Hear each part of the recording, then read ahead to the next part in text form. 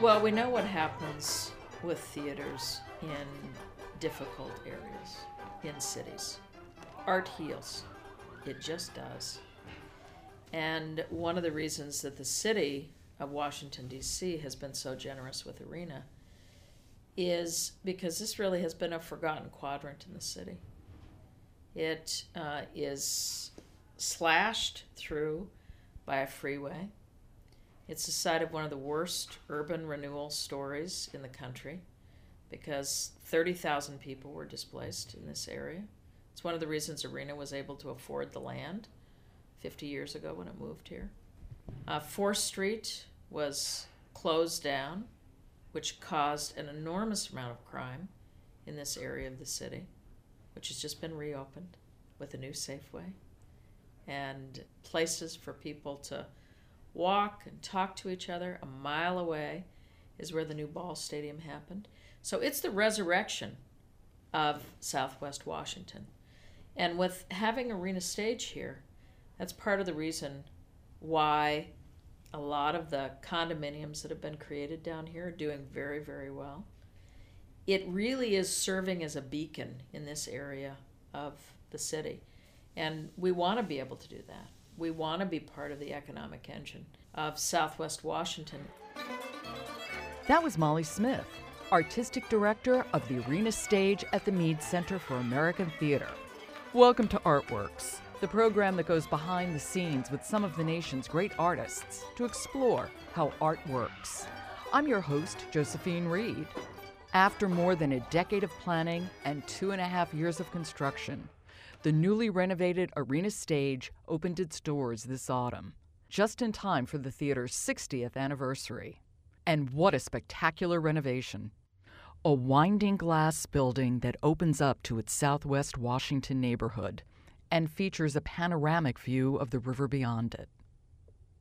It has spacious multi-level lobbies that are shared by the 3 theaters that make up the center, with state-of-the-art rehearsal spaces and workshops.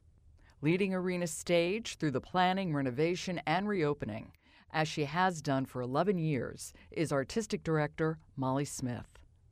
Molly has been passionate about focusing Arena's repertory on American voices, American artists, and American musicals. She remains committed to developing new plays while restaging the classics. I spoke to Molly Smith in her office at the new Arena Stage. I began our far-ranging conversation about theater and new play development by asking her about an American classic. I wanted to know why she opened Arena's inaugural season in its new home with the musical Oklahoma. I wanted a musical that's about hope and optimism because I think that this moment for Arena Stage is absolutely about hope and optimism. And what was exciting to me about Oklahoma is it's about a frontier on the cusp of becoming a state, and Arena Stage is on a frontier in this moment becoming a new center, so that there's a metaphorical idea that's embedded in the musical. I'm from the West. I'm a Western person. I will always be a Western person, living in the East. And I wanted to bring some of the energy of the West in, and the Wild West, and what it was at that moment of time in 1907. Molly, you have a racially diverse cast, which usually isn't seen in productions of Oklahoma. We went back and did research. Janine Sobek, who's our wonderful dramaturg here, our literary advisor, and found that Oklahoma in 1907 was extremely diverse. If you look back to, I think it was 1897 when the Great Land Rush happened, everybody was there.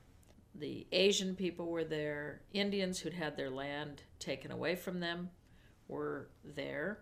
White people were there. African American freed blacks were there.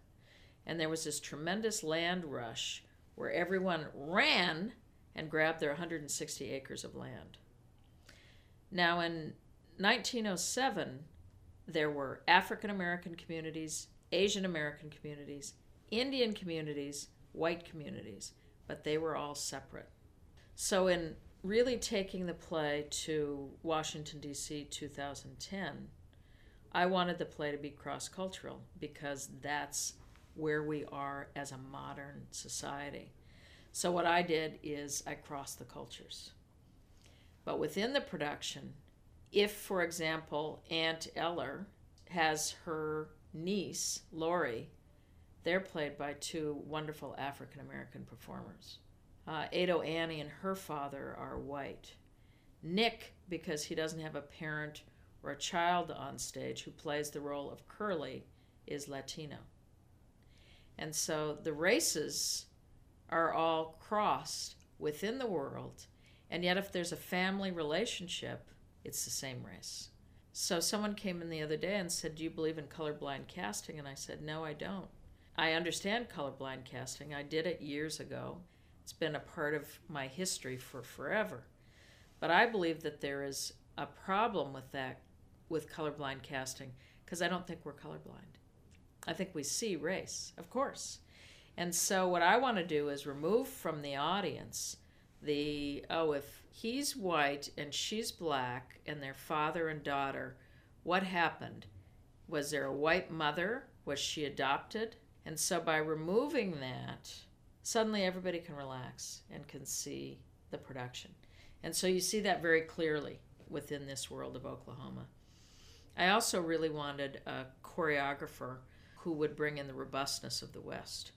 In Alaska, when I was a kid, there were so many barroom brawls that the next morning it wouldn't even be mentioned, which is to me what the West is. Here in Washington, D.C., we'd be talking about it forever and ever and ever on the radio shows and everything else. It was a natural part of the toughness of the life. And so we brought all that on stage. Let's talk about American musicals. You have a great devotion to it, which as a resident of Washington, D.C., I really appreciate because I like them too, and I know I can count on Arena. Mm-hmm. What drew you to American musicals? I was a late bloomer. I was a convert to American musicals. It's what brought me into the theater when I was a young person, seeing Camelot with Robert Goulet in Yakima, Washington. I can remember where I was sitting in the theater. I can remember the feel of the light coming from the stage. I can remember the red plush theater seats. I remember a lot about it. And then I went to a number of small theaters in Yakima, Washington, school programs with everything from Bye Bye Birdie to West Side Story. And so my passion for the theater really came in through musicals. And I don't think I'm rare in that. I remember playing my mother's record of Oliver over and over and over again until I knew all of the songs. You know, I have really distinct memories of that. But I'm a child of the 60s. So when I was in my late teens and early 20s, I turned away from the musical as not a serious art form. I really moved into a focus on drama, a focus on contemporary writing, and I stayed there for many, many years. It wasn't until about 8 years ago that I really had an epiphany and made a decision because of a number of people supporting me who said, "Molly, you really should be directing musicals." And I knew what musicals were doing to audiences because I produced musicals in Alaska at my theater, Perseverance Theater. I produced them here in Washington, D.C., but I still veered away from them. But what I saw happening to audiences is a kinetic response to the material. And I began feeling, okay, this is our pure American form. I need to understand how to direct this. And so my first musical here in Washington, D.C. was South Pacific. And after 2 or 3 days within the rehearsal hall, I popped up and basically said, "Oh my God, I've been such a fool," because I love this form. Because it's subversive, because you can say things in a musical you can't say in a straight play, because it's the music that subconsciously tracks through your brain and takes you places that sometimes the written word doesn't take you to.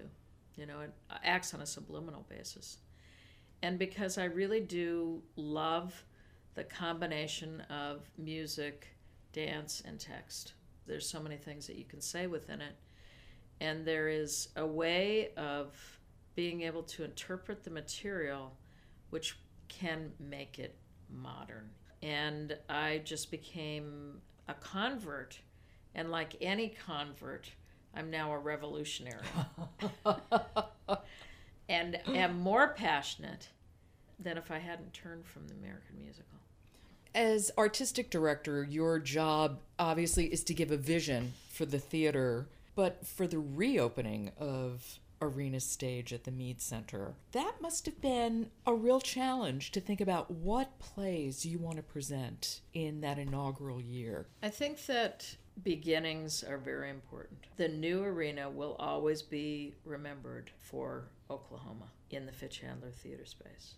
How awful it would have been if it would have been a flop, because that's what would have been remembered. The new opening for our brand new theater, the Kogod Cradle, we've opened with Marcus Gardley's Every Tongue Confess, because I felt it had to be a new play, it had to be the premiere of a play, and also what's wonderful about it is it's the introduction of a promising and important voice in the American theater, which is Marcus Gardley. And let me interrupt for 1 second. Explain just a little bit about the Cradle, because it's also an introduction to a brand new theater at Arena. Yes. There's now a third theater at Arena Stage. The Kogod Cradle is shaped like the cup of the hand. If you hold your two hands together, that when you look inside of it, that's the cradle. And that's what I talked to the architect Bing Tom about, and Josh Dax, who was a theater consultant on it. It's a 200-seat theater space. It's a beautiful theater space, perfect size space to birth new American work or for first, second, and third productions. And by that I mean that oftentimes a play does not hit its full creativity until its second or third production. Because the first production, it's the play with training wheels on. Second production, you can take the training wheels off and you're in a bicycle. Third production, you may be in a hot rod, because the play then is all together. And I think too often in this country we throw away new plays if they don't work well the first time, almost as if it's tissue paper. That's somebody's life for 2 or 3 or 4 years, and it's just gone. So I believe in new work, and really knew that the 2 theater spaces that we had, with the Fitchandler space, which is the theater in the round, that seats 680. We have birthed new work there, but it's more complex because of A, the economics of it, and B, the expectations of the audience. Audiences expect something different in a smaller theater space. It's the same thing for the Krieger. The Krieger is a beautiful theater space. It's a modified thrust. It's almost an ideal relationship between the actor and the audience. But it seats over 500 seats. Audiences' expectations go up depending on the size of the theater space. And it's no mistake that the majority of Pulitzer Prize-winning plays over the last 15 years have first been created in spaces that are 100 to 200 seats. There's a reason for that, because experimentation can be bolder. And so that's exactly what happened with Every Tongue Confess, which is about 300 African American churches were burning in Mississippi during the 1990s. That's right, the 1990s. And this is a play that Marcus has written for the arsonists and those that get burned. So the story is a shared story. And it's a mystery about how it happened, who did it, what it means, the ramifications of it. So that also was very important to me in the Kogod Cradle, that it needed to be a play that was distinctively American. And you have Anna Devere Smith. Yes. Inaugurating the Krieger. That's exactly right. Anna Devere Smith, who's a quintessential theater artist, who creates her work through interviews with hundreds of people, will be bringing in her project, Let Me Down Easy, which is about our bodies. It's about how our bodies carry us through our lives, how our bodies transform us, how our bodies fall apart, and how our bodies serve us. So she went out and did couple hundred interviews with everybody from Lance Armstrong when he went through cancer, Ann Richards. I mean, it's extraordinary, including a rodeo rider who actually has some of the most profound things to say about the body. And it also is the story of healthcare. So it's perfect for here in Washington, D.C. When you first came to Arena Stage, were you clear about your vision for the theater? Did you know you want to focus on American work, or did that evolve? The search committee 13 years ago felt as a group that Arena Stage, which had been here at that point almost 50 years, had really lost some of its identity. And that's not unusual for a theater to have happened to it.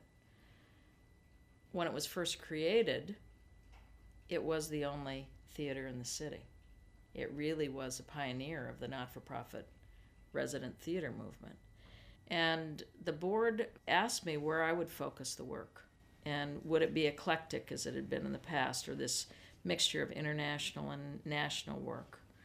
And that day I went into a bookstore, and everything that called to me was American work. And I just began thinking, oh my God, wouldn't that be amazing to really have a theater focused on American voices, whether they be American writers or American artists. We don't have a theater of this size in the country that's specifically focused in this way. And Washington, D.C. is a crossroads for America. So the work could always be endlessly diverse. So I ran back into the second half of the search committee meeting, and I was very excited about this idea. And so then we were off to the races. And it's fair to say it's been a great success.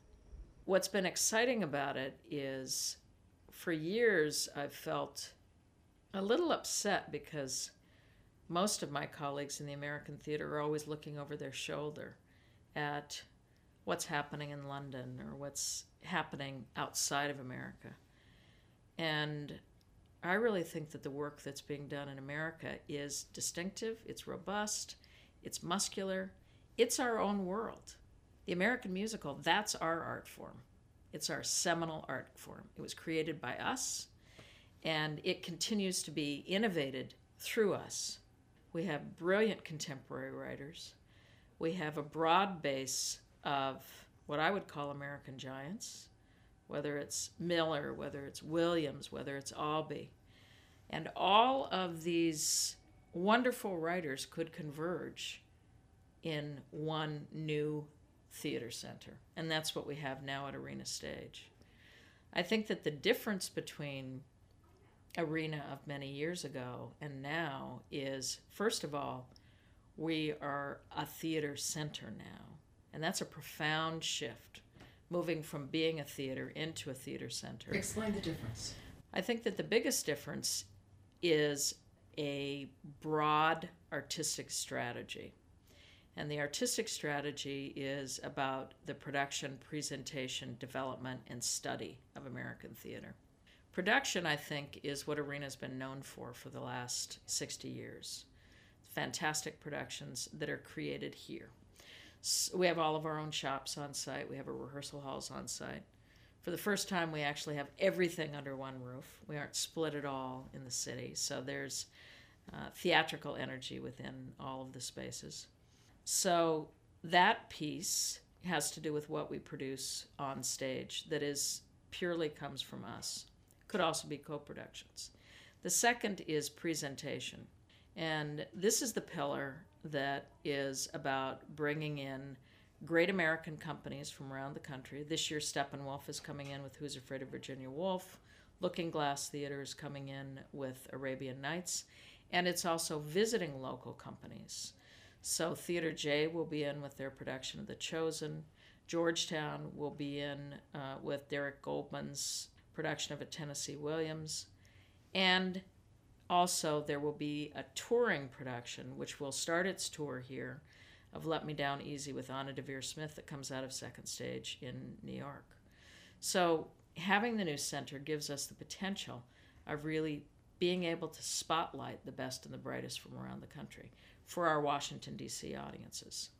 You also put a great emphasis on development. Can we talk about American Voices New Play Institute? That institute is really about the understanding, devising, and furthering of infrastructure to create new plays and new musicals. Embedded within that are national convenings that we've been having over the last 2 years, one on diversity, one on devised work, one on the American musical, one on Black playwrights. And another area which has gained a lot of excitement around the country has to do with our resident writers program. Tell me about that program.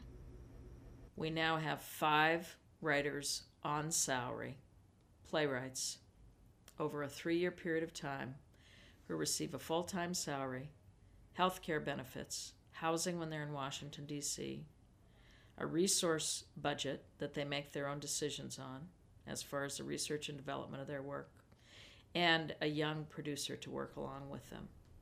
Each one of the writers has a full menu of work that they're writing on, not even necessarily for Arena Stage.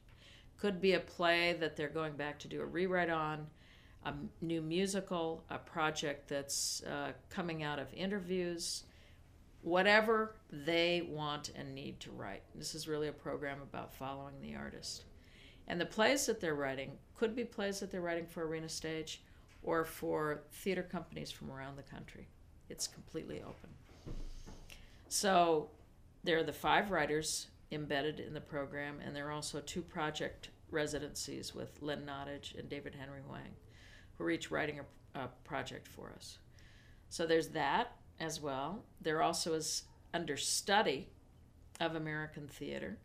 That has to do with our community engagement program, which reaches 20,000 young people every year, and has everything from the student playwrights program to Voices of Now, which is young people creating their own work on stage, to an actors gym where actors come in every Monday and work on projects that are of interest to them so that they can keep growing and developing as artists. This is for expert actors here in the Washington, D.C. area. There are ongoing programs with Georgetown University, to the point that Georgetown is now talking about the creation of an MFA in new play development for young producers.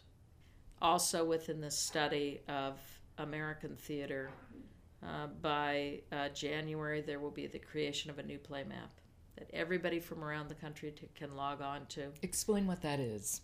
It's a map of the United States, which will of course include Alaska and Hawaii.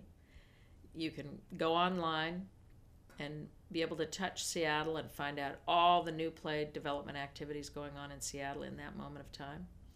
There'll be programming that'll be live streamed as well.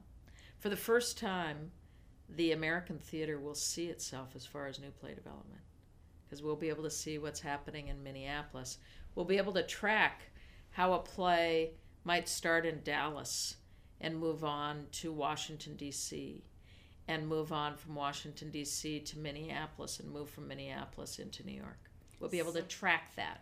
It's very, very exciting. So you'll be able to see how new plays are like children. It takes a village to create a new play. It often isn't just created by one group of people.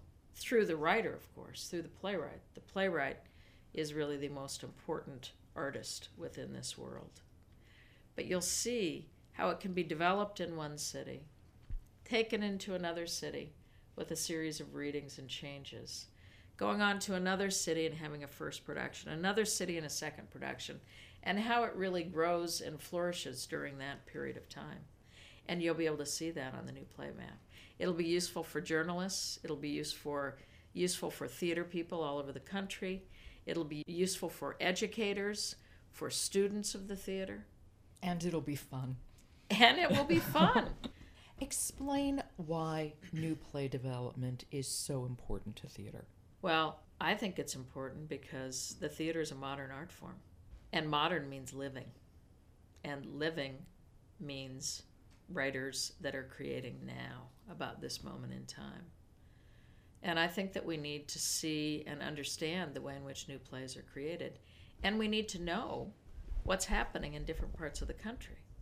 We need to understand what best practices are as far as the creation of new work.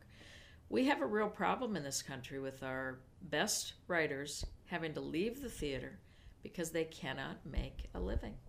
They can't make a living. They move to television, they move to film, and I'm a great believer in working in all mediums. I think it's smart. But for us, that voice is the playwright's voice, right in the center of the theater. So if we're losing all of our best writers to other mediums and they don't come back, that's a problem for our audiences, and it's a problem for the theater of the future. So finding ways to help support writers, to support directors, to support designers, and to support theater companies in this pursuit, I think is some of the most important work we can do as a theater company. Molly Smith, thank you. You're welcome. That was Molly Smith, Artistic Director of the Arena Stage at the Mead Center for American Theater.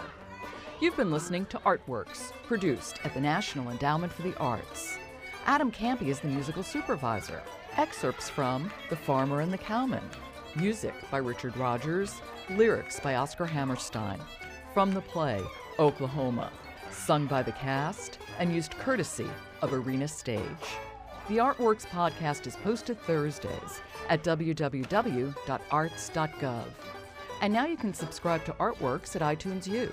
Just click on Beyond Campus and search for the National Endowment for the Arts. Next time, we turn our attention to jazz. I talked to NEA jazz master Dan Morgenstern. To find out how art works in communities across the country, keep checking the Artworks blog or follow us at NEA Arts on Twitter. For the National Endowment for the Arts, I'm Josephine Reed. Thanks for listening.